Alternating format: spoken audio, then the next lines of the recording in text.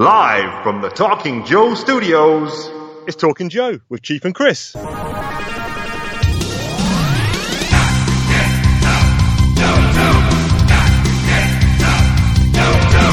Hey, it's me, the Chief.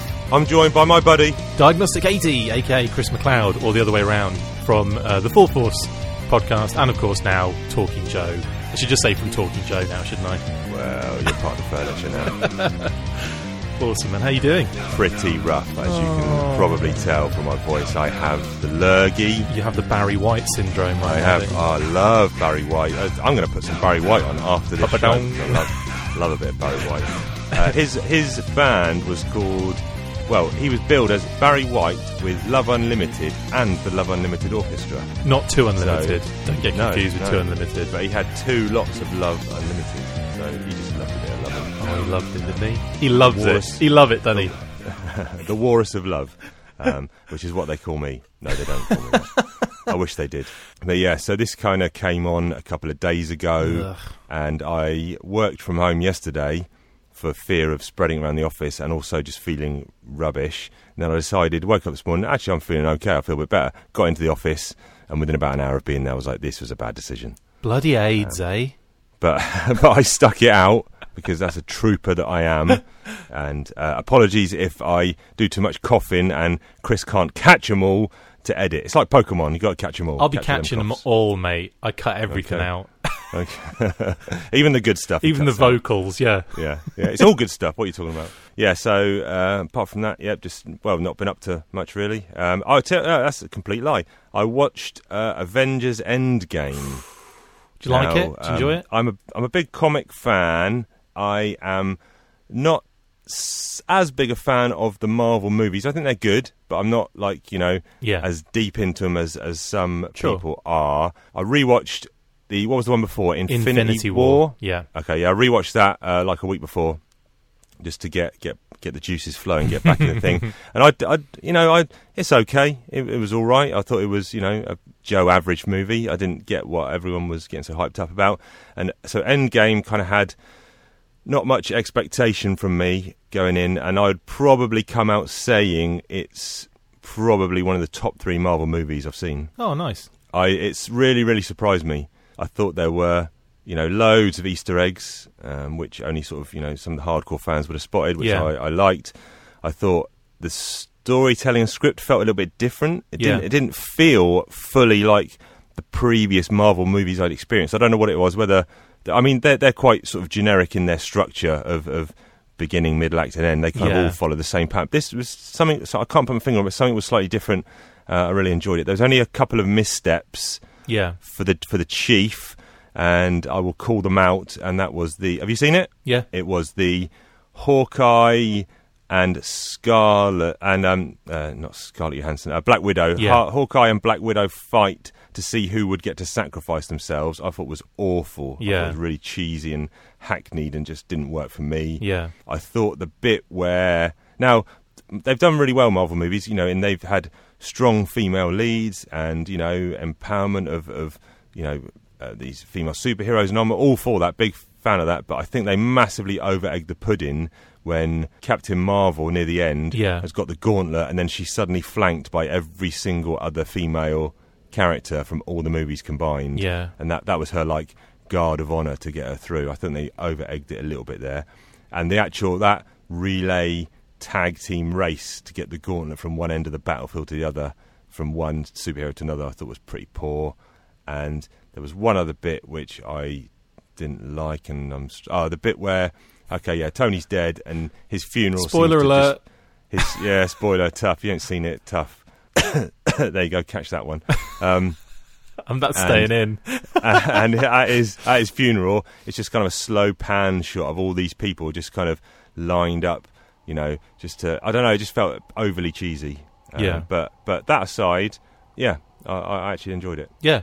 I kind of feel very similar for what you just said there. The only thing I would say with the female aspect, it has been noted that they did that on purpose to the point of it being a point rather than people I think Feige even knew that it was on the nose, but he did it literally on purpose, knowing fully well what the reaction was going to be for it. So I'm all for that. The other kind of things as well, I do agree with the... In actual fact, funnily enough, I had to step out for a wee during the Black Widow Hawkeye fight. So at the point I came back was just as they're starting to kind of like trying to like beat the other one to the edge kind of thing. And so I caught that just as it was happening. So I missed the kind of build up to that little element. But yeah, I know what you mean. It did feel a little bit... I mean, they had to make it quite... I understand why it happened, because they had to make it very personable for both characters, and I think that's the only way it could have been done. Obviously, they could have made it less ridiculous in the way that they both go at jumping over the edge. But yeah, it could have... we didn't have to have it like stretched out to the point where, you know, he's literally holding her at the end, and it's just like, well... That could have been done with just one jump over the edge. Do you know what I mean? It didn't need like the 50 different like attempts to try and do it. Yeah. But no, I agree with you. Yeah, I loved it. I thought it was great. Brilliant. One of the really cool kind of little Easter eggs that I really enjoyed was when Cap has gone. Cap's gone back in time, whatever, and then he's confronted with another version of himself. Yeah, which I thought was quite a cool little moment. And that wasn't an Easter egg, but the Easter egg bit was when he then gets in a lift, which is kind of the scene from Winter Soldier. Oh my God, that's brilliant. But also the bit where they're about to throw down, then he says, "Hail Hydra." Yeah, and I was like, oh. And that is a reference to a comic book called Secret Empire, which came out last year, I think, where it caused all sorts of a kerfuffle. Yeah, I haven't read it because I'm not a massive Captain America fan. Yeah, I've read some really good runs, like the original Mark Waid run from back in the 90s I really liked, and some of the Ed Brubaker stuff I liked, but I haven't read a good run I liked for a long time. Yeah, that Secret Empire, that was where, and you probably know more details than me, where they had effectively suggested that Captain America was a Hydra agent from the very beginning. Yeah. And he's only now sort of coming out of deep cover. And it caused, like you say, massive controversy or controversy, and I don't know what the I don't know what the conclusion was. Was he a clone, or was he an alternate captain from another universe? I'm not sure. Actually, I'm gonna do some research on that one, because I haven't read that comic, and also it made such a furore. But then at the same time, these things are always done in comics for that isn't the reveal. Like, if they're giving that away in like news forums and making that a big point, that's not the reveal. The reveal is going to be later on in the comic, when it turns out he's not a friggin', or he's even more undercover than that. So, like, you know, people jump to these conclusions not knowing the history behind every single story ever made. It's ridiculous. Like, when people go nuts over what Captain Marvel's costume looked like when we first saw pictures from the set, it's like, what do you expect? Like, of course it's going to be that, and then it's going to become like the classic costume you know and love. Like, I don't understand why people go nuts about this stuff from the beginning, knowing fully well all that they're doing it on purpose. This is all done on purpose to get you guys like all up in a tizzy, and everyone no one realizes it. It just goes straight over their heads, and they're just like, I don't know, too many sheep. Yeah, the world is now just one big ball of PR and marketing, and pretty much everything you see in any form of media is done to create a reaction from you, the consumer. Even this show. Even this show. You think you like it, but it's actually a load of old garbage. It's a deep cover for... We're going to come out and be like Hail Hydra at the end. Exactly. Anyway. Yep, so that was my... what about you? What have you been up to? We've indulged me quite a bit there. And we've done our review on Endgame.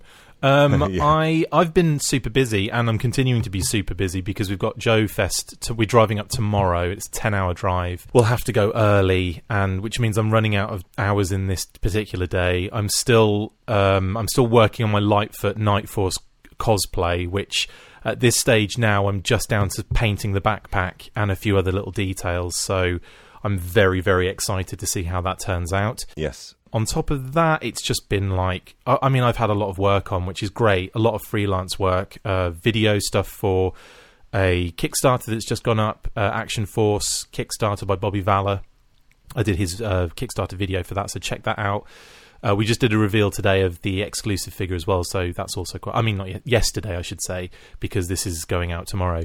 And also, Boss Fight, I've just started work with them on their YouTube channel, so that's something I can reveal now.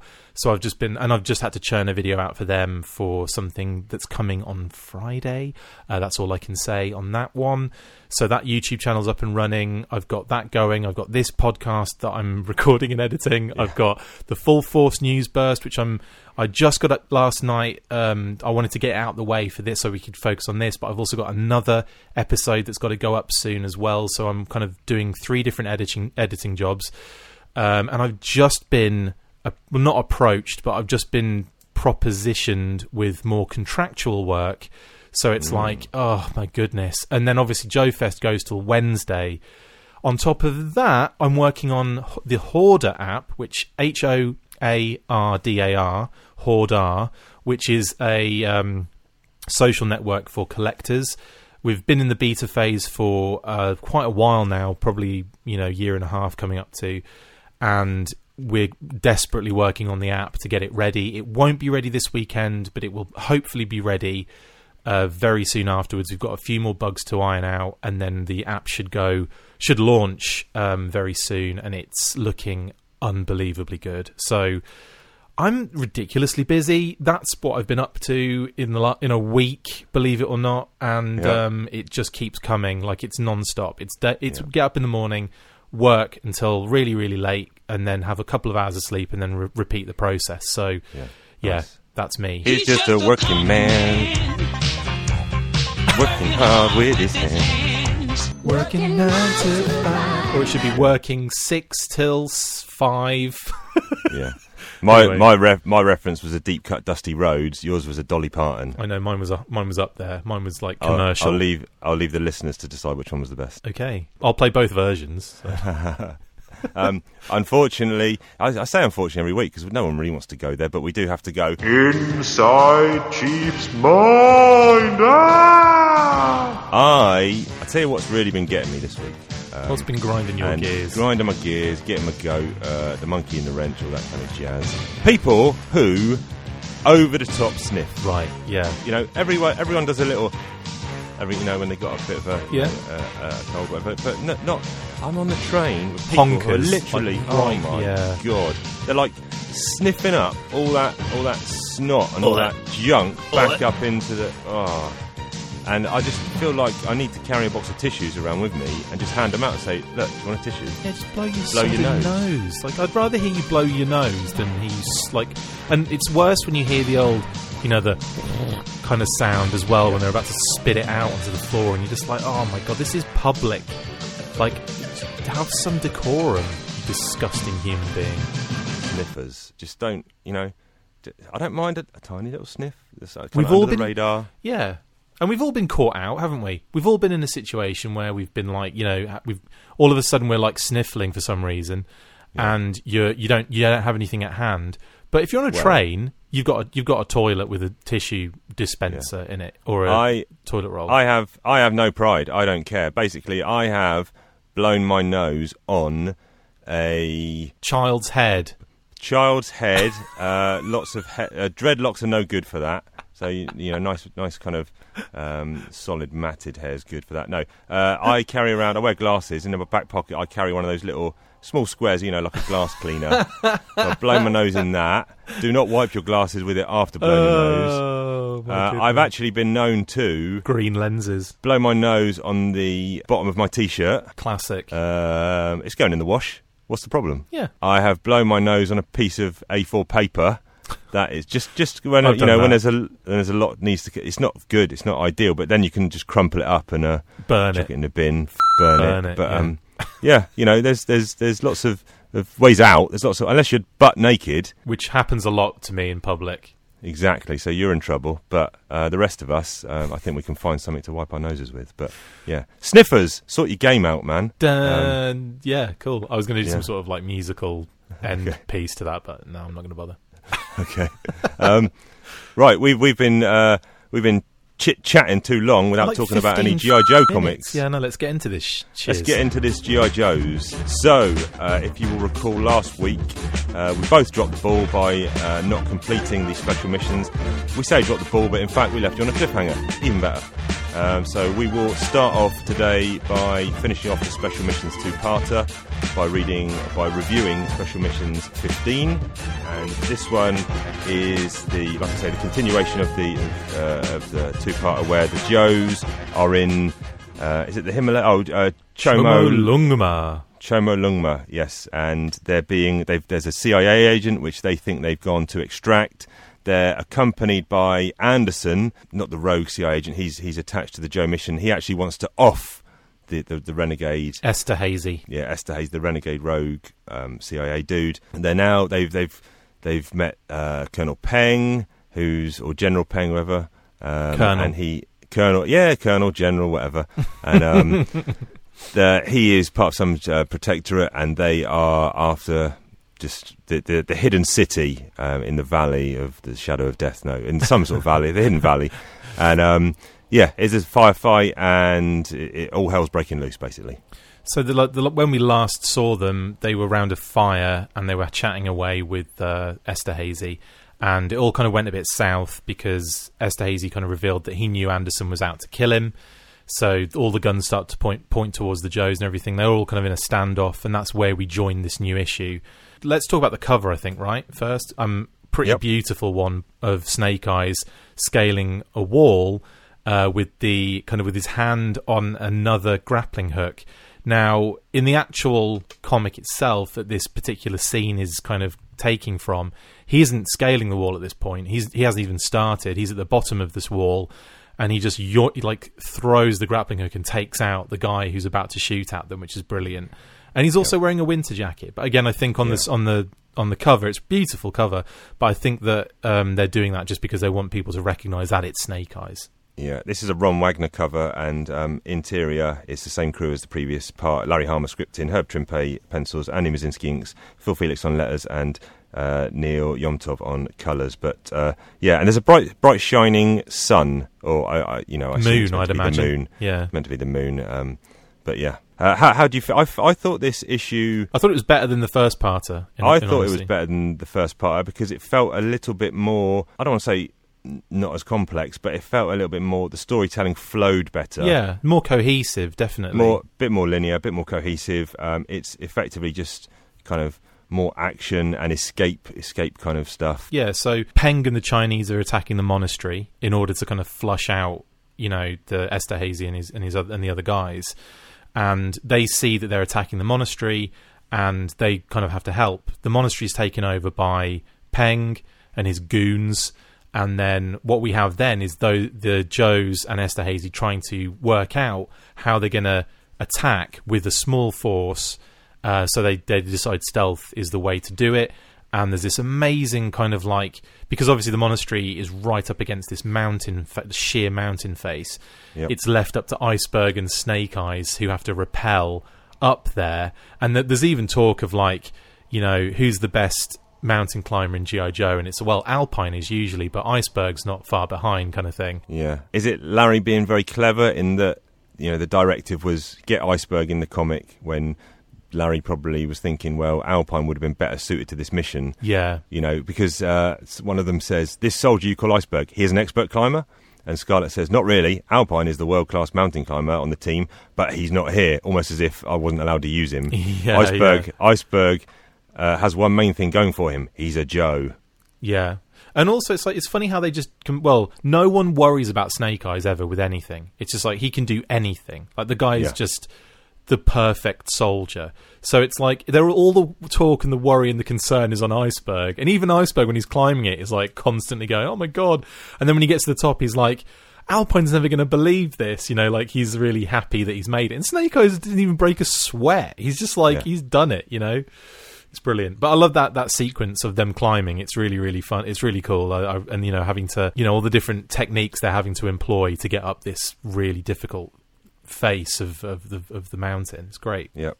And then they're actually going to rescue the abbot, aren't they? Who's been taken captive, and they kind of the bad guys kind of say, look, he's at the end of a corridor with a locked door, and there's 2 guards, and no one will be able to sneak past him. They obviously set up the escape route, that's the breakout which is coming, and. No, I mean it's all good stuff. It's all fast flowing action. Snake Eyes gets down, I'm looking at the sound effects. It's a zick-zack is the 2 sword strokes that dispatch the 2 guards. Yeah. Not sure if I've ever seen a zigzag before, but I like it. It's a beautiful sound. Yeah. And obviously they start their escape as well, don't they, in that sense? Yeah. And the bad guys, quite often in comics and other media, they're just kind of portrayed as, immoral, kind of out for themselves, up to no good, sort of dirty rat kind of things. But here, one of the good guys chucks a grenade, and one of the lieutenants or whatever, Sergeant Wu, Sergeant, lieutenant's all the same. He basically chucks himself on the grenade to sacrifice himself for the colonel, which was, I thought a nice touch. Yeah. Not that he died, but just showing that, the other side, maybe there is no right and wrong. It's just everyone's, try and do what they believe is the right thing. Yeah, but, No, it's true. And then obviously, the colonel's very moved by the sacrifice as well. It's not like he's just like, oh, great, I'll need to get a new one. It's like, he's straight away, your sacrifice will not be in vain. So yeah, totally. The only thing that didn't really ring true, perhaps, was throughout the issue, Agent Anderson has been outed as what his mission was to make sure that Esterhazy doesn't come back alive. And right at the very end, there's a kind of redeeming thing here. On the last page, he decides all the Joes are out. He decides to stay, and it's almost like it's come full circle. Esterhazy's gone, but Anderson has kind of done what Esterhazy did back in the day: come to this small province or area and end up staying. And now Anderson is kind of assuming that role that Esterhazy did. Yeah, I mean it's a weird 180, isn't it? Yeah, I don't I'm not. Oh, this is absolute garbage. This is rubbish. I don't think it's that, but it felt a little bit contrived. There could have been some more lead up to that, because he's been the whole time he's been this D-bag. And then all of a sudden, like right at this one panel, it's like, I'm changing my ways and all that kind of stuff. It's like, wow. And I suppose, Esterhazy sacrifices himself by staying behind and letting the guys get away so he can kind of slow the Chinese down. And unfortunately, we're led to believe dies. Led to believe. Yeah. We don't know yet. And then, of course, like you say, we get the kind of end part with Anderson. Yeah, I agree with you. I think it's a bit of a 180 and a little bit unnatural feeling. Yes. So let's Yo-Joe this 2-parter. Yep. I don't know. I think the second part was definitely better than the first part, but I didn't necessarily feel that it was an essential G.I. Joe story overall. It's like, am I ever going to reread this one? I mean, I probably will, because I'll probably reread every G.I. Joe story, but it's not one that I'm definitely going to go, oh, I must go and read that Special Missions 2-parter. Yeah. With that in mind, I'm probably going to give it a 6. I'm going to go 7, but only because it's much better than the first part. The first issue I felt was so light on the actual G.I. Joe characters that there were so many other things going on. This is kind of a similar thing, but you get way more G.I. Joe characters doing what they do best. Iceberg turns out, to be a really, important part of the machine. Snake Eyes obviously doing what he does best. Scarlet is really, much bigger part in this issue. And Chuckles as well. In fact, Chuckles has a bit less to do in this one, but obviously he had more in the first issue. So I think that there's definitely more action. I prefer the kind of way they went about the finishing the actual issue. So I'm going to give it more. I'm going to give it a 7 on this one for me. All right, good stuff. Next up, we have Real American Hero issue 83. Road Pig. I know this ends on a cliffhanger, but I'm quite happy to rate this story as a single arc. Okay, sure. And then we can discuss afterwards whether we want to do 84 and 85, I think, is probably a 2-parter. It's quite interesting because this issue does kind of connect, not like, it connects loosely to the previous one. So it's not a 2-parter as such, but it's definitely the repercussions of the first issue, isn't it? Yeah. So, like you say, Road Pig, and you did actually send me a picture of that amazing Road Pig cosplay. I'll stick that up for this. Tank D, his name is, from the finest. Tank D, and a fitting honestly, name. Definitely. I think because obviously there are amazing cosplays out there. But they're not necessarily. They don't. It's not always. You're not looking at the action figure necessarily. But with Road Pig, it's like the guy is the exact build. You get the idea that's what he should look like. It's just. It's exceptional. Yeah, it's great. We'll stick it up there. So, what are you saying about? What are you saying? We'll stick it up there. Stick it up there, mate. And I'll put it on Twitter as well. So, what are you saying to this cover?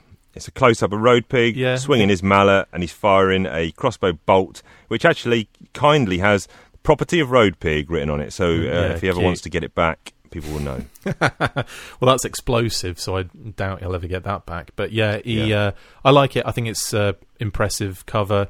It's highlighting two of his accessories. 3, actually, if you count the shoulder pads. Yep. Yeah, a really, really solid cover. This is covers by Ron Wagner, who's also on Interior Pencils. Love Larry Ron Harmer's Wagner. on script. Inks is Fred Fredericks, colours Bob Shireen, and letters is Michael Heisler. The main kind of 2 parts of this issue are Road Pig, who is attempting a jailbreak of Zorana and Zanzibar, I think it is. Yeah. And the other part of the issue focuses on Zartan and Mindbender, who are engaging in a attack on the Pit 3, where they believe it to be in the Utah desert. So with the Road Pig story, that's where we kind of come to, and it's in the bar. Now, I get... let's do the Road Pig story first, then we'll do the other one. I get so many, I would say, like, Terminator vibes in this issue. One, because when he goes into the bar, all of the locals are kind of, making fun of him, this huge, hulking, great, almost naked dude. And then obviously as we move through the issue, he breaks into a local police station, which is just like in Terminator and, in kind of very similar Terminator kind of thing. So I think that might have been on the mind with the way this story kind of was drawn and the way it was done, like almost like the Terminator sees, is looking for Sarah Connor. In this, Road Pig is looking for Zorana. And I know it's not, it's not as on the nose as that, but it just has that vibe to me, No, I agree. And I also think Road Pig, I don't know if he was modelled on Brian Bosworth, but I've just sent you a Google link, so if you want to have a look at some images, but Brian Bosworth... I know who Brian Bosworth is, yeah. Okay, yeah. And, that's the first thing I kind of think of. He was a meathead coming out of college, a linebacker, kind of had that... Seattle Seahawks drafted, yeah, but he kind of had that similar haircut with kind of shaved... He had coloured lines shaved in his head, kind of like Road Pig does, obviously shoulder pad muscled, and I don't know if... Larry, it'd be interesting to ask, if he was sort of modelled on Boz or what sort of era Boz came out. But well, that would have been designed by one of the Hasbro artists because they did the designs and Larry just bled life into them with the descriptions, like the bios and stuff. I'm not sure who designed Road Pig. It might have been Ron Rudat. It might have been someone else. I apologise for not knowing off the top of my head. Yep, cool. But like you say... definite vibes, though, of Bosworth. Definite vibes of the Boz, and like you say though, Halmer would have fleshed him out, and one of the things he has fleshed him out with is a split personality. Donald and Road Pig, which is really, really like it. He's the pleasant, well-spoken, upstanding Donald, and then when it's like the Hulk, don't make him mad. It is, big time. And suddenly Road Pig comes out and lays the smack down when required. So just to clarify on that, this is February 89. So with this being the first appearance of Road Pig, we're kind of given a few details as to the character by the writers, in this case, in Larry, by linking him with Zorana's past. So it's like... Yep. He has obviously had previous with Zorana, and it turns out that she's called him all sorts of names and been very mean to him because obviously he loves her, but it's an unrequited love. Now, it's all done very subtly. It's almost like we're introduced to Road Pig, but at the same time we know everything about him. Do you know what I mean? Like, it feels like by knowing he's got this split personality and has this connection with Zorana, it's almost like we know this character immediately, and that is actually quite impressive after just 3 pages. Yeah, very, very good writing, you know, and his look and his feel, you can imagine him being a dreadnought and, you know, having ridden with the other guys and terrorising people. And like you say, that backstory is enticing. Oh, what's the deal here with him as Orana? But like you say, very clever, and it fleshed him out. And there's, you know, other characters in this run which have had several issues and haven't really had the time or the input to get to know their character. Yeah. And so that's, you know, really nice to see, and good credit to everyone involved, because I like him straight from the off. Great character. Oh yeah, big time, and a great figure as well. I love that Sonic Fighters version as well, that kind of like crazy orange one. It's brilliant. Right, yeah. And he's got beef with Zanzibar, and but when he first sees him, boots him in the gut, and he's like, he's not going to rescue him, is he? He's going to leave him there, but then he has the he's got access to the skiff, or he knows where it is. And so he busts out Zanzibar. There's a cool bit here. He's leaving with Zorana. He's ridden his bike into the police station, and he's about to ride out, and he's going, smell something. He's sniffing, actually, but I'll give him a pass for sniffing, because he can smell the cops. So obviously it was a bacon smell. But just prior to that, we are given a bit more, like, you know, I suppose, more info, I suppose, from the previous issue, linking it to the previous issue. When Law and Order turn up at this local police station, they want to question Zorana and Zanzibar, but the local law enforcement are kind of getting in the way and saying that we want to run these guys through our kind of authorities and stuff. We want a due process, effectively. Yeah. And Law basically says, well, I just want to, you know, speak to Zorana. And also it's mentioned that, you know, I turned a blind eye when you got your guys out of here. So we're told, and we're given the information that Mutt and the Battle Force 2000 guys are out of the prison and heading back to the pit anyway. So everything's nice and smoothed over from the end of the last issue. Yep. But obviously, and I don't remember seeing Zanzibar and Zorana getting captured necessarily at the end of that issue. Correct me if I'm wrong.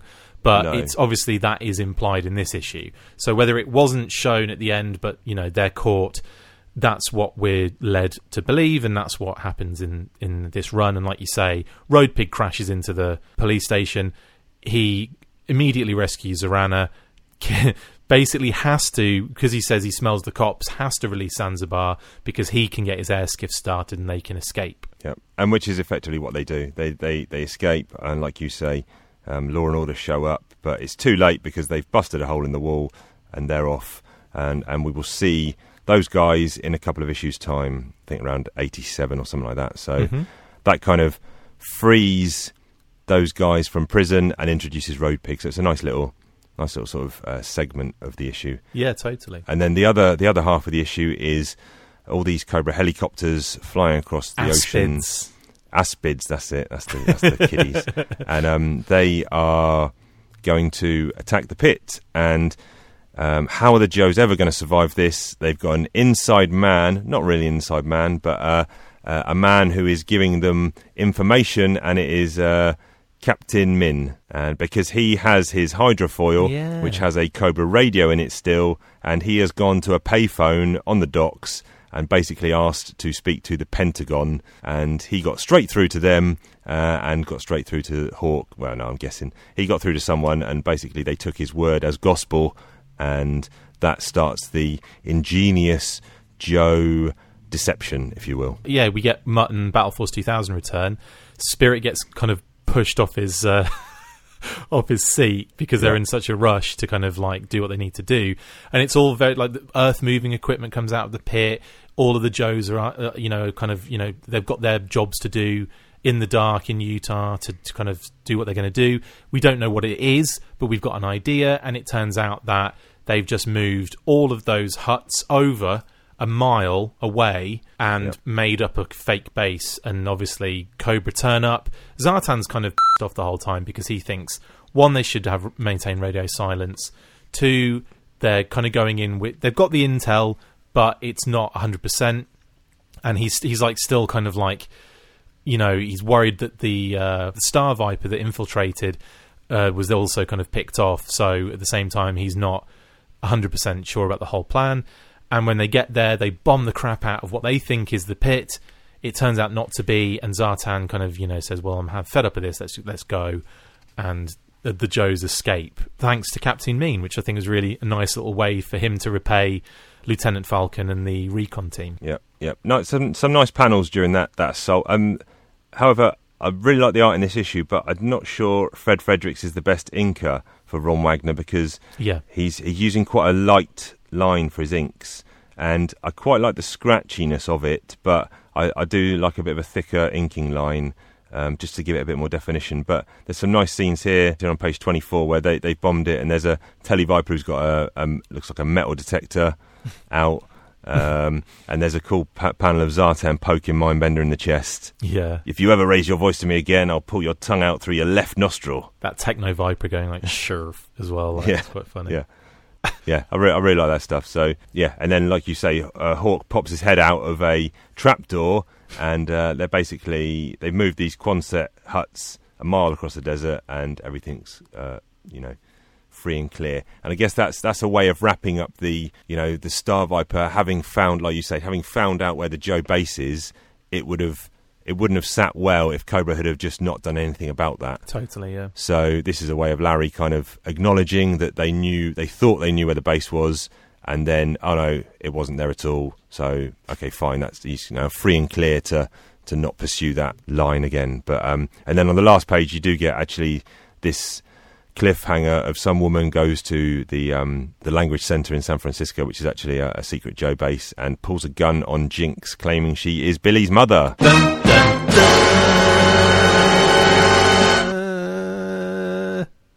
Yes. Continued next issue, but because that kind of one page doesn't tie into the rest of this issue, I'm happy to rate this, as a single story. Yeah, you up for that? Absolutely. There's always going to be an overarching arc. You can't get away from that. Exactly. What do you want to give this one then? I enjoyed it. I liked it. I think it was a nice double kind of story. The subplot was interesting. The introduction of Road Pig's really cool, and I think it was executed really well. I enjoyed the artwork. There's that one panel where the Cobra Aspids are just hovering over the remains of the Quonset huts. Yes. And the troopers are jumping out onto the deck, and it's just beautiful, that scene. Who do you reckon that trooper is? There's one there with kind of a yellow backpack and yellow boots and yellow gloves. I want to say it's a Battle Android trooper. Yeah, I want to say it's a Battle Android trooper, but I'm not 100% sure on that, because you don't really see it. I mean, obviously we've seen a Techno Viper, we've seen Televipers. It's quite nice to see Cobra troopers, because obviously now we're getting into the Viper categories. Yeah. And the Vipers seem to have superseded the Cobra Trooper, but it's nice to see some old school troopers there. Big time, no, absolutely. So I'm going to go ahead and say, based on all of those factors, I want to give it an 8. Okay, yep, that sounds about right. I'm going to give it a... And the reveal at the end's brilliant, sorry. I think I'm struggling between a low 8 or a high 7. I'm thinking back to last week when we reviewed issue 80, where they're stuck on that island in the Gulf, and I think I gave that an 8, and I'm thinking, would I rather read this again or that issue? I think I'd rather read that issue again, so on that basis I'm giving this a high 7. Okay, cool. Now moving on to issue 84 and 85. So looking at the cover for 84, we've got a Cobra Commander being held by the arms by some red ninjas on some pillars with a big Zartan face in front of him. It's okay. It's not one of the best covers. I mean, there's... I don't know, it's just it doesn't really do a lot for me. And I know that this is reminiscent of what happens in the issue, because it's all about illusion-based kind of stuff that Zartan and the Red Ninjas employ on his like hut and everything. But at the same time, I don't know, it's just a little... It's all right. It's trying to be symbolic, but it's whatever. And then, as it's a two-parter, we'll just look at the cover of issue 5 as well. This is Storm Shadow in his new camo gear, basically loading up his compound bow about to fire. I would have preferred this more if it was more like his version 2 version, because it's basically just Storm Shadow and they've put the digital camo on him. Do you know what I mean? Like, it's like the kind of round head and everything. You kind of need him to be more hoodie in that, for me personally.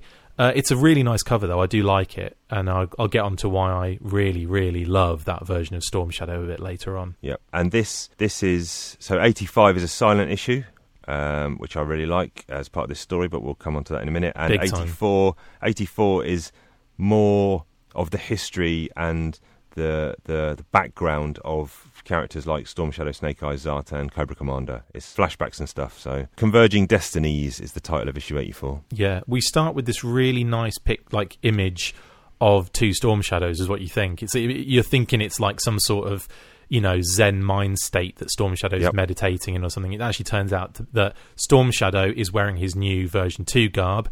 And as you can see, he's got more of a hood and then a face mask as opposed to the all-over Storm Shadow type mask that he wore originally, as you can see in front of him. And that turns out to be Billy. And what I think is done really well here is obviously Billy wears an eye patch, doesn't he? But the shading and the shadowing that they've done on the drawing means that you don't necessarily pick up on that immediately because of the way it's shaded. It just looks like his eyebrow and then the shading over the eye, exactly. Yeah, and that's kind of. Well, I'll point out now that Marshall Rogers is the penciler here, Randy Emblin's inks, Rick Parker's letters, Bob Shireen's colours. But I think this is probably the best Marshall Rogers art has been in G.I. Joe so far. Definitely for faces as well. Yeah. Some of the issues he had during the Cobra Civil War, we both agreed were perhaps not the best. But here, I think it's the best his art has been, so kudos. I like how Larry's explaining the reason for the different version figure. So he's basically said that Storm Shadow's got this new costume because he's given his old duds to Billy, which is, quite a good natural way of doing it. You see Cobra Commander unmasked here for the first time, don't you, I think? Yeah, driving his car with his shades on. Yeah, I suppose he's still got shades and a tash, but that's a first, which I thought was... a lot of masked characters... across all comics and stuff, it's not many of them stay masked forever, and I was wondering when I was reading this the first time round, will we ever see Snake Eyes' real face, which we actually will coming up, and have we seen Destro yet? I don't think we have. I think we see him coming up as well. You soon. See Destro, but he's like wearing another disguise, but it's not obvious. It's like not covering his whole face, right? Yeah. And then Cobra Commander, obviously we've seen him here, and it's kind of like, okay, cool. It's sometimes it's nice to do the little reveal without it being a big thing. It's a couple of panels, done, move on, then back to the mask, which is quite cool. The reason we see him is because Billy's mom turns up with Jinx in tow as a hostage with a gun to her head. Now Jinx is obviously she knows she felt that the mother wouldn't do Billy any harm, so she's letting this play out rather than just escaping, which I think she's already out of the cuffs anyway. And Storm Shadow kind of hides as they're coming up the stairs. They both know that people are coming. Storm Shadow knows that it's Jinx and she's off balance, so her arms are behind her back, which I love the whole ninja aspect, but sometimes it just goes so crazy. And then obviously he zips out of the way as they come through the door, so it's just Billy in there. The mother doesn't recognise Billy, and she's asking where Billy is, and she's going to kill Jinx if he doesn't turn up.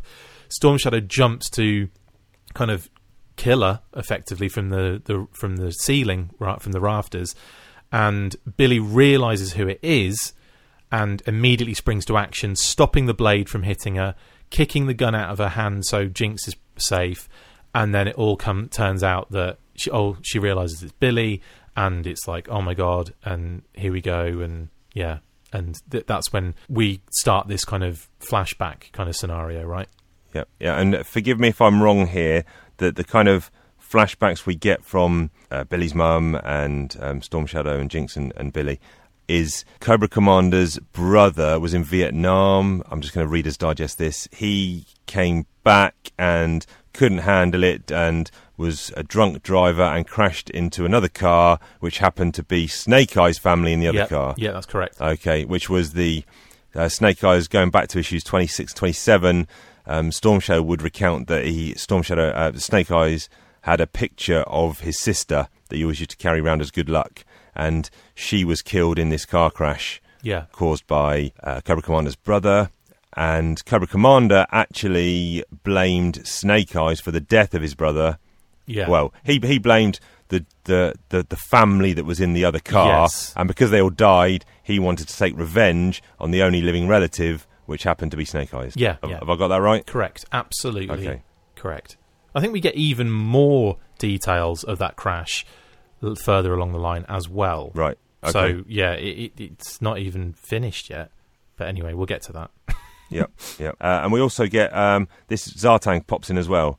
And so obviously we recall back to that 26-27 when someone killed the Hardmaster with one of Storm Shadow's arrows, and it actually turned out that the assassin was aiming for Snake Eyes, but the Hardmaster had done the Cloak of the Chameleon to pretend to be Snake Eyes. Mimicking the heartbeat.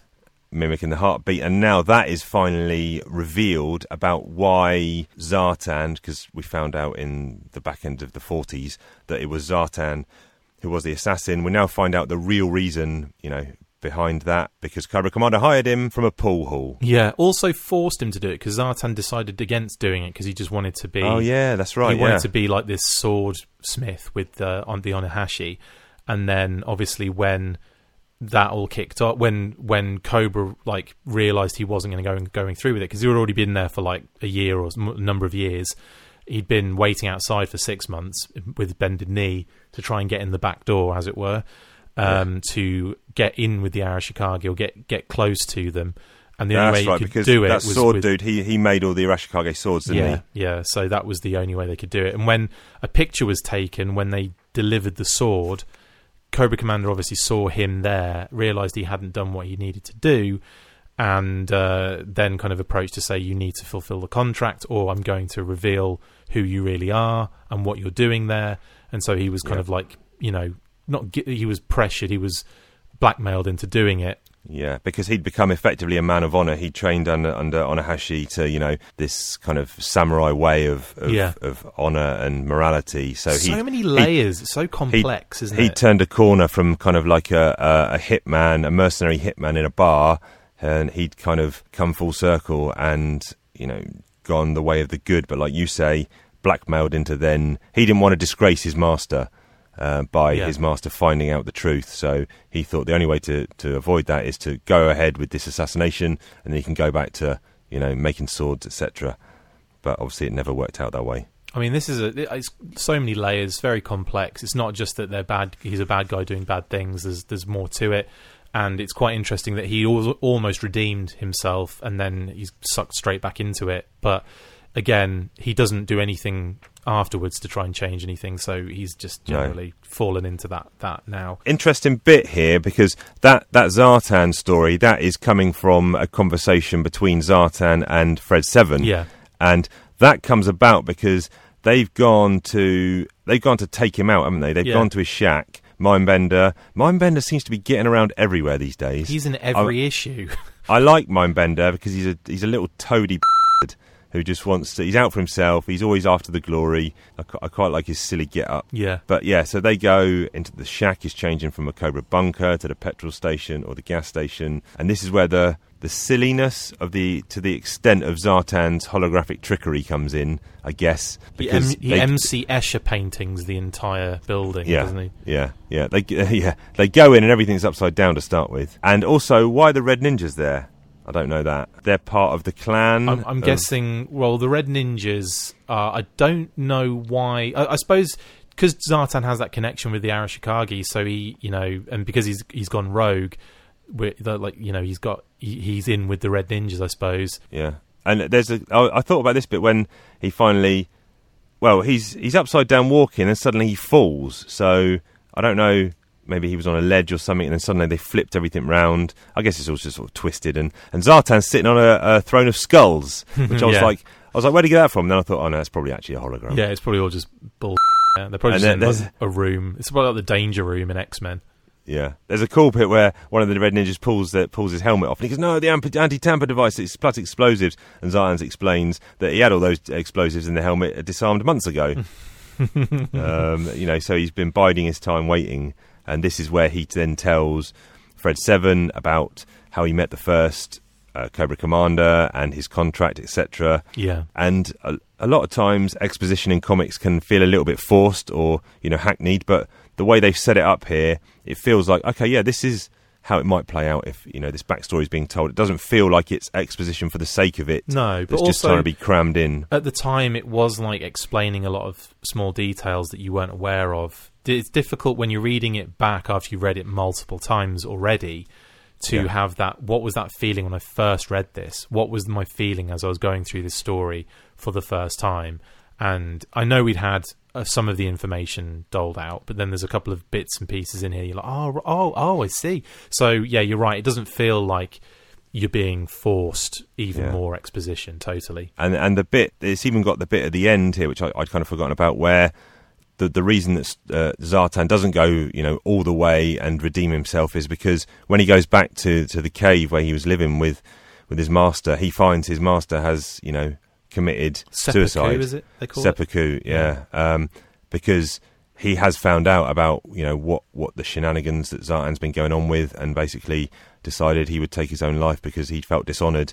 And I think that was the point where Zartan went into the mindset of, okay, fine, I'm not a good guy, I'm never going to be a good guy, I've lost everything's been taken from me, I'm just going to be out for myself from now on. Yeah. And then it's all tied together by Zartan leaving in a helicopter and telling Cobra Commander, I'm going to fix that for good, I'm going to get Storm Shadow before he can get me. Yep. And how you don't even know where he is. He said, I know where he's going to be tomorrow. And he flies away in the helicopter. Cobra Commander is like left standing in this vacant building with no roof on it now because it's just been blown off. Yep. And you've got this kind of like this paper floating about in the corner of the page that says something about a museum is about to show some artifacts. And then that makes even more sense as Billy and his mother go to, kind of get more reacquainted. Jinx and Storm Shadow are chatting, and he says it's pretty amazing how events seem to come full circle, isn't it? And Jinx says it sure is. And then the paperboy goes past and drops the same paper with De Jong Museum to show artifacts on it. So it's like, so there's going to be some sort of Arashikage artifact, and that's why, that's how Zartan knows that Storm Shadow is going to be there. So that leads us in nicely to this next issue, doesn't it? Yeah, great finish, really clever with the paper, like you say, being left in both locations, on the page, and you're like, okay, cool, there's going to be a showdown, because, like you say, Zartan assumes that Storm Shadow is not going to stop until, Zartan's 6 feet under. But I think in reality, Storm Shadow probably has let it go now. Oh, he's not seeking, the revenge or the justice or anything anymore. He's content with, that's life almost. Yeah.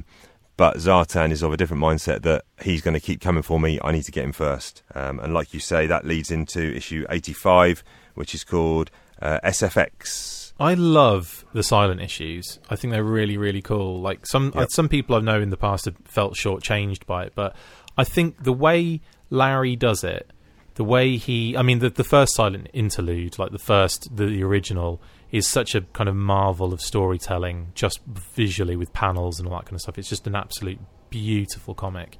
And it's iconic, and everyone always kind of cites it as their favourite Joe comic.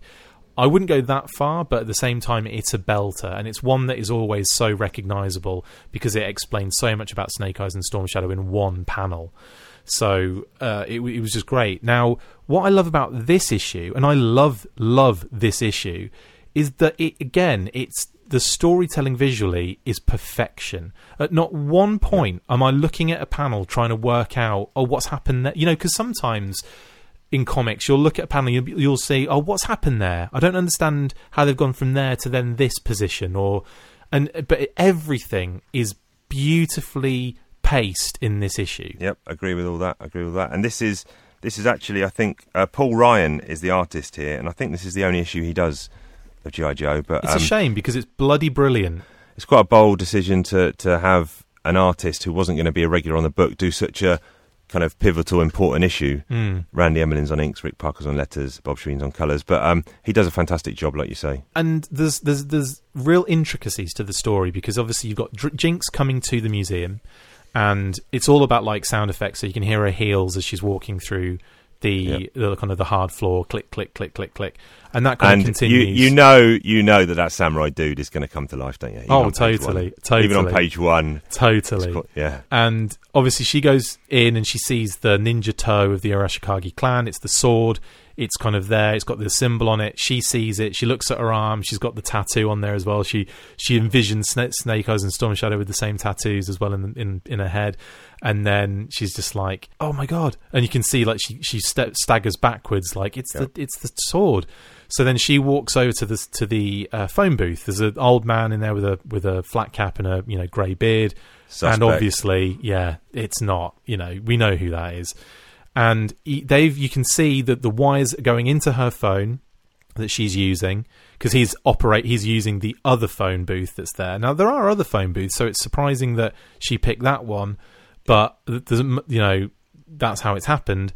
And he's got it, like, you can see the wires going into that phone booth, and he's got this little, it's like a mini laptop behind his paper, and that is actually giving him the information of the number she's dialing so that he can locate Storm Shadow, who is obviously at the martial arts academy. I like that scene that panel where he does the neck chop, kind of motion, as if to say, that's it, go for it, take him out, take her out, because he's obviously he's gesturing towards the hidden Cobra operatives, right?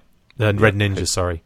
Red Ninjas, who have been dressed in this samurai garb and been standing stone statues still inside these glass cases. And then you hear the crash, the smash. He drops the phone. He picks it up as he hears her screaming in the crash and all that kind of stuff. So he knows then. And I don't think she's screaming. She's not screaming in terror. She's screaming to alert him. And then that alerts him to do what, to get ready for what is obviously going to be, that they're coming for him. So then you see this beautifully choreographed fight scene where she rolls out of the way of them trying to attack her with the long knives on sticks. Apologies for not knowing the name of that weapon. I should have done my research. She rolls underneath the ninja toe of Arashikage's sword and then busts through the bottom of it and the glass to then hold it in her hands. And I love that scene. I think that's so cool. It's great. It's great, and they're subtly kind of taken aback a little bit. They weren't expecting it, and they're like, "Oh boy, we've got a fight on our hands now." And because it's Jinx and she's awesome. And then obviously you see the a helicopter waiting for Zartan, who it turns out to be. It's not an old man with a grey beard. The Red Ninjas are on the roof waiting for him. He starts to phase back into what he normally looks like. They take off, and then you see on his laptop, you see the address of the number that he managed to tap into when she made the phone call, and they fly off to go, attack Storm Shadow. Was that his plan all along? His plan was entice someone of the Arashikage clan to the museum, and then he knew they would place a phone call to Storm Shadow that he could trace. That's the ingenious idea, yes. Unless Storm Shadow turned up at the museum and he could just take him out there and then. Obviously, that would have been this would have been a contingency, I suppose, that turned out to be the plan that they needed to go with, because Storm Shadow wasn't the one that went there. Yeah, and then obviously we see Jinx take their guys out like easily, like cuts into all three of them in 3 panels. Below that, all of their clothes fall off and they're dead Red Ninjas. And then as all of the guards come in and you got the alarm going off as well, she whips the sword into its scabbard and then runs out, jumps on a motorbike and tries to hoss back to Storm Shadow. Now he is already in his version 2 garb, ready to defend the martial arts center, and lo and behold, and I just love the visuals of the helicopter whoop, whoop, whoop, whoop, like kind of like coming around and everything. It's just so beautiful. They're kind of attacking on multiple fronts here, so a load of them are dropped onto the rooftop, and then a few of them are scaling down with climbing apparatus down the side of the windows. Some have come in where's that? Oh, that's from the rooftop coming down the door. And it's just like, how's he going to get out of this? And of course he's got a compound bow, which we haven't seen from him before, I don't think. No, this is because this is Storm Shadow version. Yeah, this is the new one he came with. Yep. Right. And it's just amazing how he just takes. I love the sequence then of them crashing through the windows, the helicopter pilot getting killed by Storm Shadow. He's like, takes out one of the main threats first. Then he has to deal with the 2 guys that are shooting at him. He gets rid of those guys easily. Then there's another guy outside. He hears the ka-chunk of the Uzi that he's about to use, throws his sword from distance, and it goes through the fire door and kills the guy on the other side. And it's just amazing. Like, all of the visuals are I can't get enough of this comic. I think this is one of my favourite comics of Joe. And then with the helicopter crashing on the street below, but it opens the front and you can see like a van like just slowly emerging in that panel. So it's like very subtle. I wish Zartan had come with several different vehicles, one being this VW camper and one being the bus that he drove inside one of these Aspids before. Two vehicles that he's had to drive inside this Aspid, and he's always got a backup plan, Zartan, hasn't he? Yeah, I wish someone would do a custom. There's anyone out there who's listening who does customs or knows people that do customs. Can they do a Zartan VW camper and then post it online so I can look at it? Report back to us. Report back. And obviously, there is a van coming out of it. It's Zartan. That's where he is, and he's got his bow and arrow. Obviously, Storm Shadow rushes to get his sword back, pulls it out, looks at the open door, looks at the door behind him because it's opened. Again, this is like the beauty of each kind of subtle maneuver in each panel, because on the first panel, the door's closed. The second panel, it's open, so he knows someone's coming to the door. The lights are still out, obviously. Zartan's putting his headphones on, and he's trying to do the mimic heartbeat type thing with his bow on the top of his van. The red ninjas walk in and trip over the dead bodies that are already in there, one of which is hiding Storm Shadow. Yeah, because if you look closely here, the red ninjas all have something strapped to their chests, and this is, I guess, identifiers for Zartan. Yeah. So he knows where all his guys are, and anyone who is not emitting one of these beeps or pings, he knows will be Storm Shadow. So Storm Shadow yoinks one, doesn't he, as he fights with another dude? Yep. And again, the fight sequences are gorgeous. And you can see him. He grabs it on his chest and just kicks him away to the edge of the window, and that's where the red ninja's like, oh no, as he's touching his chest, like, oh my god. And that's when Zartan unleashes his arrow, takes out the guy at the window, and it's red ninja, and then it's like, so Zartan escapes. You see Jinx turn up, and then another beautiful panel of Storm Shadow flipping out of the top window onto the roof of a car, and then hopping onto the back of Jinx's bike. It's like, it would have been a little bit ridiculous him jumping straight out onto his balls onto the bike seat. So this is like a little bit cooler, isn't it? Yeah, it's very, very filmic, this issue. I can imagine this as a scene from a movie or a TV show. It's really, really dynamic storytelling, and like you've mentioned a couple of times, the way it flows together and the panel sequences and the ability to tell a really coherent story without any dialogue is a fantastic skill. And hats off to Paul Ryan here, he's done a fantastic job. Great job. And then obviously you've got the chase begins on bike and camper van.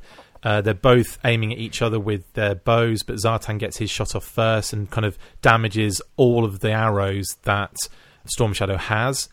So with one shot, which is amazing. They're getting to the San Francisco Golden Gate Bridge. He fires another arrow, Zartan, and this is genius. I love this. Storm Shadow grabs it in mid-flight, flips it round, and uses it against him. Fires it through the back window and takes out the driver. Yeah. And that, in turn, has the camper van go straight off the side of the bridge and into the drink. And it's like, that's it. That's the end. And it's so just absolutely stunning. This is by far and away my favourite of the silent issues by far, and is one of my favourite Joe comics of all time. Cool, high praise indeed. I'm giving this a 10 before you even ask me, mate. Wowzers. Okay, 10 from Chris. It has ticked. No. And that is bearing in mind we're ranking this as a two-parter, yeah? Or did you want to do 84 and 85 separately? Do you think they're separate enough to rank them separately? If we're doing it as a two-parter, I'm going to go and take it down to 9, but only because this second issue brings it up so much. Do you know what I mean? Yeah. So I'm happy to do either. It just falls into the what category it falls into. So if we're ranking think it should be separate. G.I. Joe story arcs, is it 2 separate stories or is it one story? I'm happy to do it as separate or do it as together, whatever you feel is best. I mean, where do you end? Because I mean, it's not a definitive two-parter because it's not written. This is one story and this is the same story part 2. So for me, I would say do them separately because they just have connective tissue like all of the comics do. So I think it's difficult, and where do you draw the line? It's probably up to us anyway, so whatever you want to do, mate, I'm going to go whatever you want to do. Personally, I think they should be separate. Fine, perfect with me. So you're going to give 85, you're going to give a 10? Absolutely, 100%. And what are you giving 84? It was an interesting issue. It's got a lot of cool exposition and some good reveals. It's 7 for me. So a 7 there. I think I'm going to give 84. I'm going to give an 8. Yeah. And I'm just looking at the top of my chart to see what I've got up there. What 9s have I got? I've got the Snake Eyes Origin. I gave a 9. Issues 42 and 43, which is the Ties That Bind and Crossroads. I gave a 9. I actually gave Serpentor's introduction a 9. I think you're right. I think I'm going to give this a 9 as well. Cool. Well, no, you're not. No, not that you're right because you gave it a 10. I'm giving it a 9. You're giving it a 10. I'm just so excited because this is one of those just amazing issues, and the fight sequences are beautiful. The art is on point. Everything is so meticulously done. Like everything bleeds into each other. You know, each panel is really important. Each panel, not just each page. Each panel is super important, and it's just it leads this. It's just great to read, to move through. The pace is fantastic, and it's just I could go over and over and over this comic so many times and never get bored with it. Yep, good stuff. Right, coming out of reading Joe Comics, there's only one thing we can do, and that's we now have to talk about toys. So it's time for Chris Talks Toys. Chris Talks Toys. Dun dun dun. Okay, so obviously all of this like hyperbole over Storm Shadow version 2, and I should say version 3 in the UK. Because he was released twice prior to this. Same figure, but one was a Palatoy card and one was a Action Force card.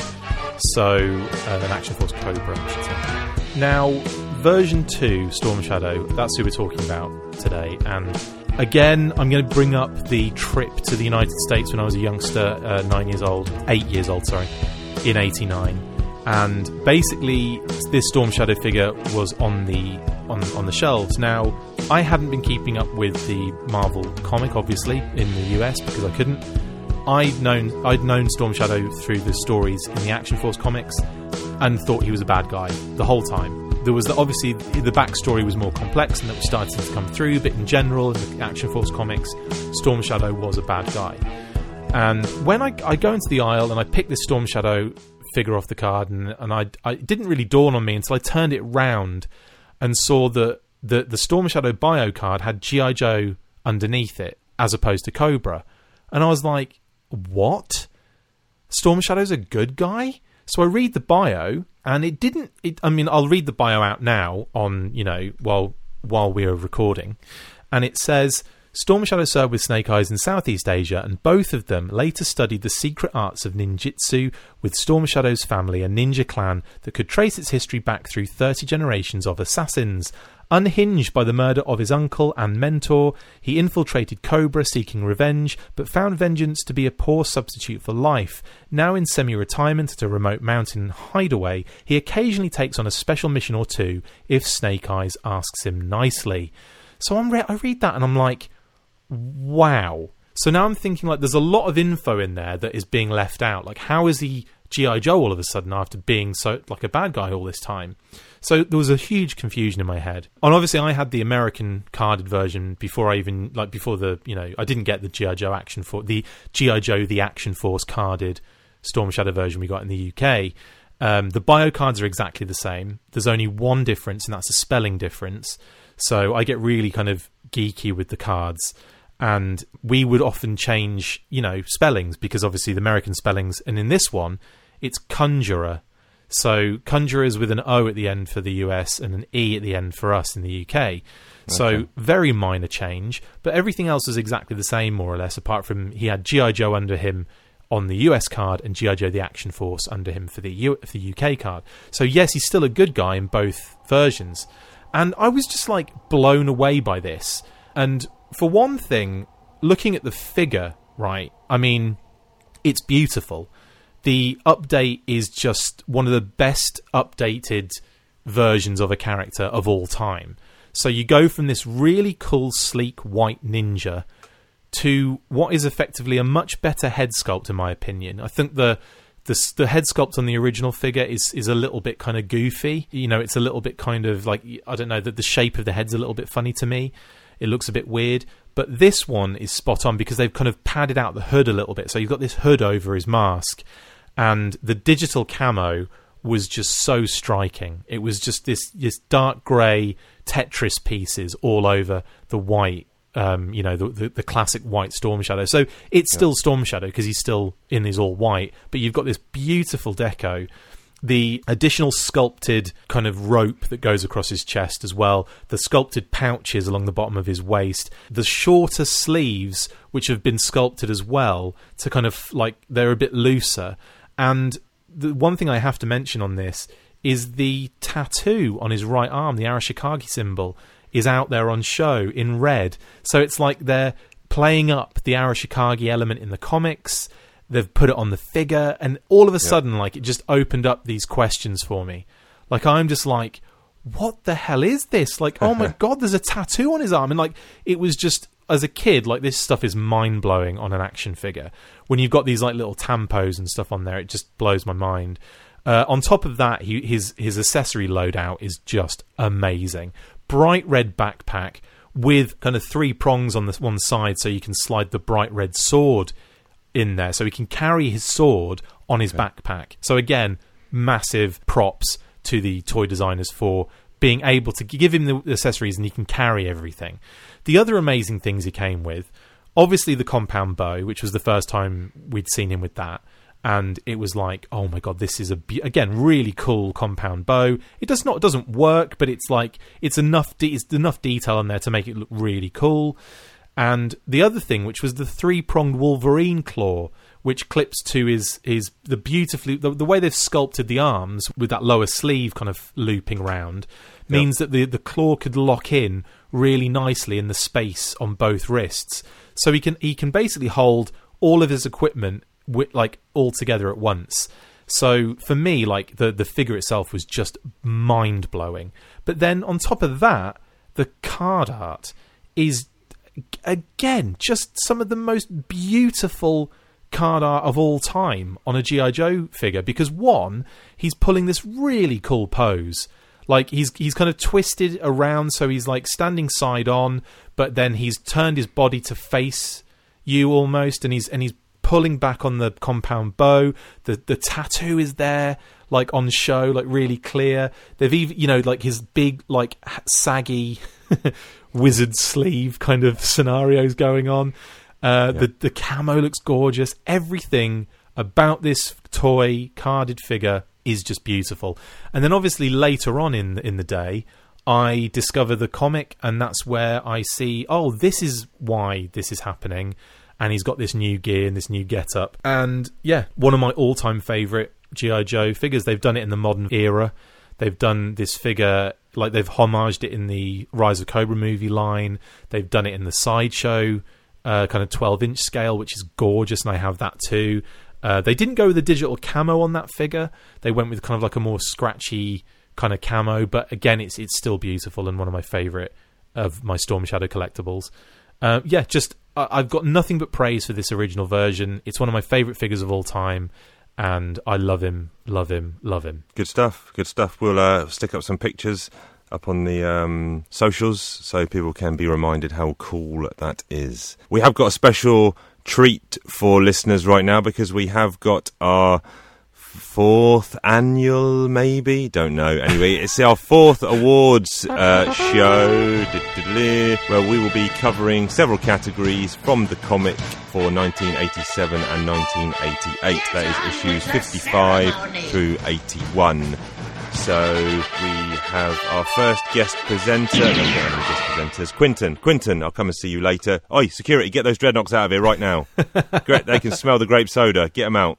Hi, Brad. How you doing? Nice to see you. So the first category we will be covering is Best Cover from 1987 to 1988. So a lot of good ones to choose from here. I was struggling a little bit, but I narrowed it down to, I have a honourable mention, and that is going to be issue 63, which is Snake Eyes and Scarlet going through the minefield. Yeah, that's a good one. Yeah, that is, I think that's a Michael Golden cover. Danger minefield. They've got their weapons, and I like the way that Snake Eyes' left arm is kind of, his hand is out, kind of just. Yeah, sensing wary. Yeah. Be careful motion. Good one. That 75 is probably the most iconic, which is the one where Baroness is strapped onto the front of the Hiss. Yeah, but I haven't actually gone for that one. My runner-up is issue 54. Okay, which is Flint parachuting in. There's a fire bat in the background which is shooting at him. Another good Cobra one. Terrordrome on the ground, and actually the Conquest is going down in the background. Really like that one. But my top choice and the winner is issue 74 cover. And that is it's kind of a dynamic action sequence. You've got Serpentor being strangled by Fred Seven in the foreground, Baroness kind of with a gun looking a bit worried, and then Hawk is face palming Destro, who has got a sword out and is grappling with Hawk. Awesome. What about yourself, sir? Where were you slinging the awards? I only picked one because I didn't go for the honourable mentions. I was unaware of all the extras, and I didn't use my initiative to do so. But I do agree with a lot of your choices there. I think there's some absolute belters. But my one, and amazingly, I thought you were going to say it, and I was like, oh, please don't say it. It's issue 61, and it's Beginnings and Endings, the story. And it's on the cover, it's Stalker, Snowjob, and Quick Kick, and they're basically in like the gulag. They've got the light on them, the spotlight on them. They're being shot at, and they're returning fire. Quick Kick's injured, and there's like all of the the shots kind of raining down on them.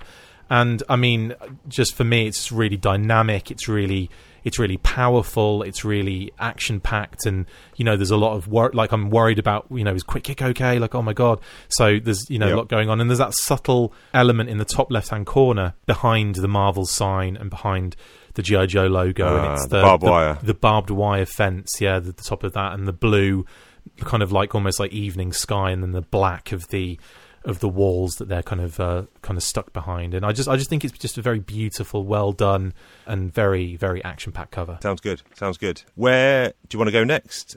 Just to let people know, the other categories we've got are Best Artist, Best Joe, Best Issue, and Best Vehicle. We'll do that way. Best Artist next, yep. Okay, so the bulk of the issues here are done by either Rod Wiggum or Ron Wagner. There's a couple done by Tony Salmons, and there's some done by Marshall Rogers as well. So you can go first here, my friend. For me, actually, it's a funny one because it's really just down to, not down to do the fact, but I've met the guy, and that's Ron Wagner. I really like his style. I think it's really, really kind of just awesome. And I think when he is inked and coloured well, it's some of the best art that kind of going. So I'd have to say Ron Wagner for me on that one. And again, meeting him in person, he's lovely, he's really cool, and hopefully I'll get to meet him again in November for Assembly Required. Excellent. Yep, I'm going to actually agree with you there. I voted Rod Wiggum for the previous awards.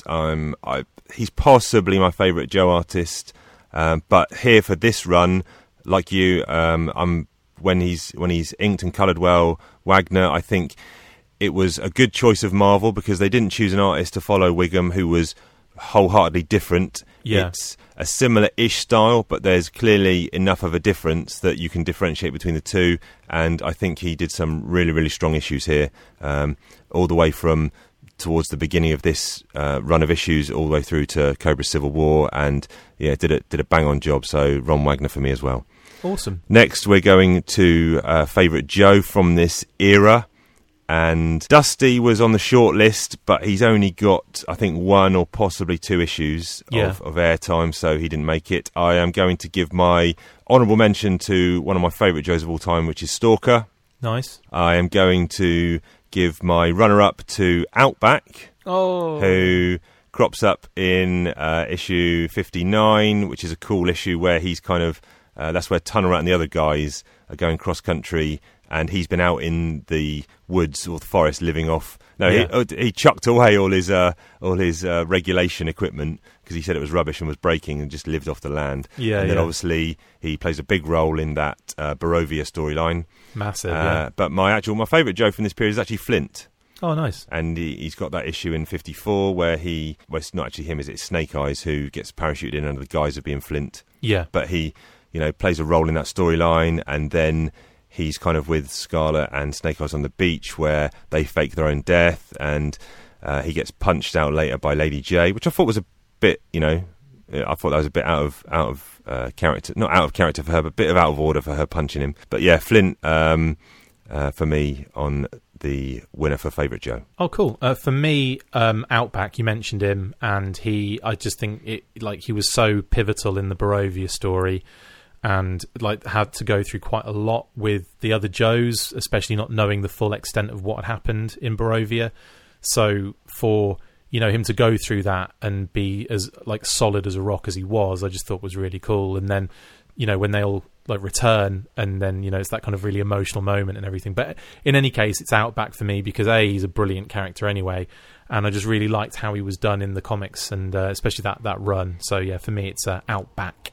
Okay, I'm going to flip-flop these two, so we leave Issue as the final award, because that's probably one of the biggies. So let's do Best Vehicle from this period. And I didn't actually state this when I told you with such short notice last week of this category. It's actually vehicles that were introduced during this run. Oh, so I don't know if that affects your choice. Possibly. But for this awards only, I'm vetoing that and saying it's any vehicle. Oh, okay, cool. That appears in these issues. So go ahead. What's your favourite vehicle from these issues then? Mine was the Cobra Mamba. Yep, that's. I'm taking that. That's absolutely fine. Because it's just an incredible piece of work, and the fact that it's got two lots of blooming, helicopter blades, and they don't touch each other when they're.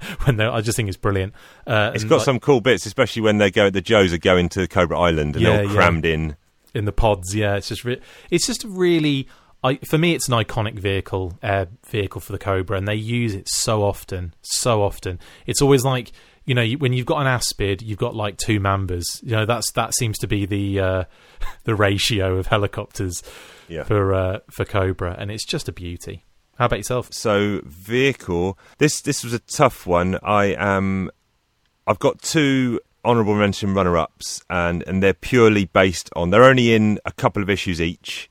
And it's purely from a visual standpoint, and that is the Cobra Wolf. Nice. Which is that called? That's what the Ice Viper drives, yeah. Yeah. And because that's in the Frusian Land 2-part, which I think is issue 67 and 68. Awesome vehicle. And we see that. I never had any of these vehicles I'm about to mention, so I had my only reference point for them is the comics. But it just looked really cool, and was it a good vehicle as well? Then? Amazing. So many little features, cool little cockpits, two little kind of cockpit windows. Yeah, really, really awesome. Yeah, that's probably my runner-up. My honourable mention was the Demon. Oh, nice. Which again, I've never seen in real life, only experienced in the comic, and it kind of cropped up for a few issues in that Cobra Civil War when Destro rolls him down the beach. Yeah. But my favourite is the X-30 Conquest. Ooh. Because that has quite a few good issues. It also crops up in that Special Missions we read. Yeah. But I kind of like that dynamic. If they had the Sky Striker was the kind of air superiority aircraft for the Joes for so long, it was nice to kind of get a second fighter plane to go alongside that. I forget the real life. It's basically this prototype plane that they made that was the real life kind of inspiration for Guy Cassaday, who designed the X-30 Conquest. Another lovely guy. I've had him interviewed on the show before, but he's also quite a good friend of mine now. He's really like a Hasbro legend. He designed the Rolling Thunder, the 6-wheel drive Desert Fox, the Persuader. He even got his name on the Persuader, but I think it says if you look at it's like a sticker that goes on the front panels at the front of the Persuader. It says it's like CA55 or whatever, but it's like Cassaday. In numbers and letters, so you managed to sneak that one in there. But nice. As you say, the X-30 Conquest. He actually, when I met him for the first time face to face at HasCon, he basically gave me his signature. He signed this. It was just a bit of paper, but he wrote his because he was giving me his number and details for doing the show. And so he wrote down this bit of paper, but then drew, sketched out the X-30 Conquest above it, and gave me that as for his contact details. And I'm like, dude, that's Amazing. So I've basically got that. I haven't got it framed, but I'll take a picture of it and send it up please for do. Twitter. Yeah, it's a beauty. Good stuff. And I'll blur out his contact information. Cool. Right, so rounding out then, let's go for favourite issue from this run. I couldn't split between honourable mentions and runners-up, so I'm actually going to give you 3. I've got issue 80, which is one we read last week, which was in the Gulf, that island popping up, really like that.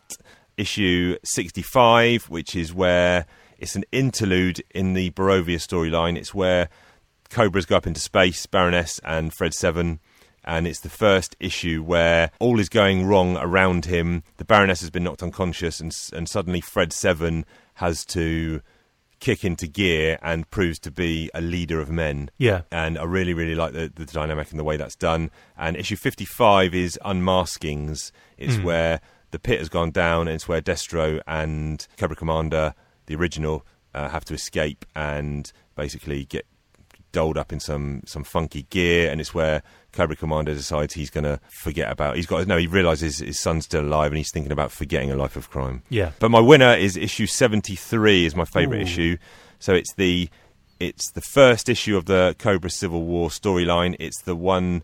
So the prologue is 72, where the Star Viper infiltrates the pit, etc. Yeah, and then 73 is where it all kicks off, and where the team's first... Joe's gets sent to the island. You get a lot of sneak peek, and it's where all the teams get broken up, and you get the roll calls. And within 3 pages, Cobra Commander, Fred Seven, and Serpentor at each other's throats. They've separated the teams or the lines of Cobra. You get the map and all that kind of stuff. It's just a hell for leather. Start to finish, fantastic cracking issue that makes you want to carry on reading the whole storyline. Oh, totally. It's a belter. For me, actually, it's close to that. It's 75, and it's the holding actions issue. And for one, it's the one with Serpentor and the Baroness on the front cover is on the Hiss tank, and she's tied to it. For one, it's the nostalgia connection is pretty strong here, because obviously that was the holiday special that I had in the UK that we got randomly, and none of the rest of it. Yeah. But the story, like the art, everything about it is just is really solid. And even though General Hawk changes costumes magically, I wasn't aware of that situation at the time. So for me, it's just one of those issues. It's always going to be high on a pedestal, because it's one of the few G.I. Joe stories that I was kind of open to, knew of at the time, and absolutely bloody love it. So yeah, that's for me. Good stuff. Thanks everyone for attending in the crowd. We appreciate you. Will be at the after party later. Zorana, I've got my eye on you. Road Pig, I've got my eye on you. Yeah, definitely. And I'm eyes in the back of my head looking out for that clown. Well, he's not a clown. He's a good guy. You're a good guy, Road Pig. I don't want to get Donald's a good guy. Yeah. Yes, we will do another awards show covering 1989 and 1990 in a few weeks' time, and I'll be sure to brief Chris well ahead of schedule and not just spring it on him at the last minute. Before we do close out the show, we've gone a bit long today, but that's fine, because we had a lot to cover and it's been good fun. There is some business we have to take care of, and that revolves around... Chief asked Chris a question. Boop, boop. Chief asked Chris a question. Boop, boop. What'll he say? Boop. What'll he do when Chief asked Chris a question? So last week, prior to the show, I bought some chips from the local fish and chip shop. So on my way home today, I decided I'm going to do it again. It's going to be my new thing. Prior to recording the pod, I'm going to eat some chips. Now, with my chips and with most meals I eat, I'm a big fan of condiments. Yeah. Now, if you know the Chief, you know I like condiments. Now, that can range from... I'm a big fan of... On the chips, I like a lot of vinegar, salt, maybe some cracked black pepper. But condiments also ranging into the sauces. Yeah. So, if you are going to have to pick 2 of your favourite condiments, what would they be? I'm not sure if you'll hate me for this afterwards, but when I have my chips... You're going to say... I'll give you a preface. You're going to say ketchup and mustard. No, neither of those 2. Okay, so when I have chips... I'm going to interrupt you even yet again and say this is not limited to just having chips. This is condiments in general eating. But I just want to preface this about chips. So with my chips, I don't I just want to... No, I'm joking. Okay, so with my chips, I don't have salt and vinegar. I usually have them completely, untouched, because I'll dip them in sauce, and that's where that's where I'll get my fun, jive. Now, my favourite all-time condiment is curry sauce. Okay. But I also enjoy honey mustard and mayonnaise. So any of those three, I will have with my chips and be a very happy man. Oh, or in condiments in general, curry sauce is amazing. Yeah. There you go. So I'm not. Do you hate me or not after that? No. No, not at all. That's a fair shout. And in fact, in honour of you, sir, next week when I get my chips, I'm going to get a portion of curry sauce from the chip shop. Brilliant. I'm glad I could be an influence. Because I haven't had chip shop curry sauce for a long time. So, that's actually a bit weird because when I went into the chip shop and ordered regular chips, £2 sterling, another woman was there. And she had come in to collect an order, and the guy was recounting to her over the counter what she'd ordered. So he was like, so that was 3 large cods, 3 large chips, and a battered sausage. And she actually said, "Oh yes, and I'd like 3 pots of curry sauce, please." So that's actually happened to me about 2 hours ago. So it's all amazing. Serendipitous that it's fate that I get this curry sauce for my chips next week. Amazing, 3 lots of it. Yeah. But yeah, there we go. And I'll have another question for Chris next week. And I will not give him any prior warning to what it might be, as always. We should change it to Chris mundanely answers Chief's question. No, I'm fascinated by, I don't want to make it all Joe related, the whole show, and I'm a big condiments fan. I like to know what other condiments people eat. So people out there, stick it up on the Twitter, on the Instagram, tell us what are your favourite condiments. And that reminds me, yet again, I have failed because I said last week I wanted to do shout outs, but I'd forgotten to accrue all the information, and I've forgotten yet again. So I'm going to write a note now. I'm going to get my pen here.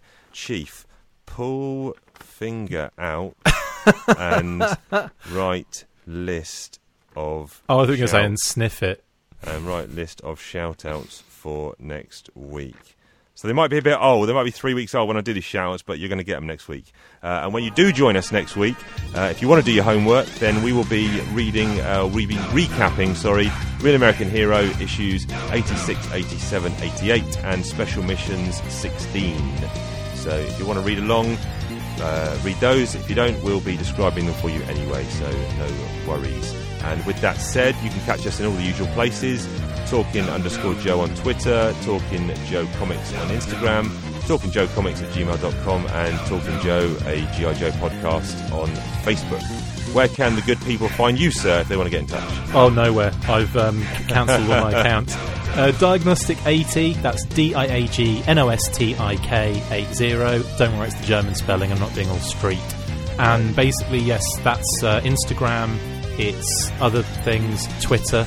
But also, Full Force podcast can be found on Podbean, iTunes, Stitcher, YouTube, Facebook, Twitter. Just type in the Full Force podcast or the Full Force, and I'm sure you'll find us.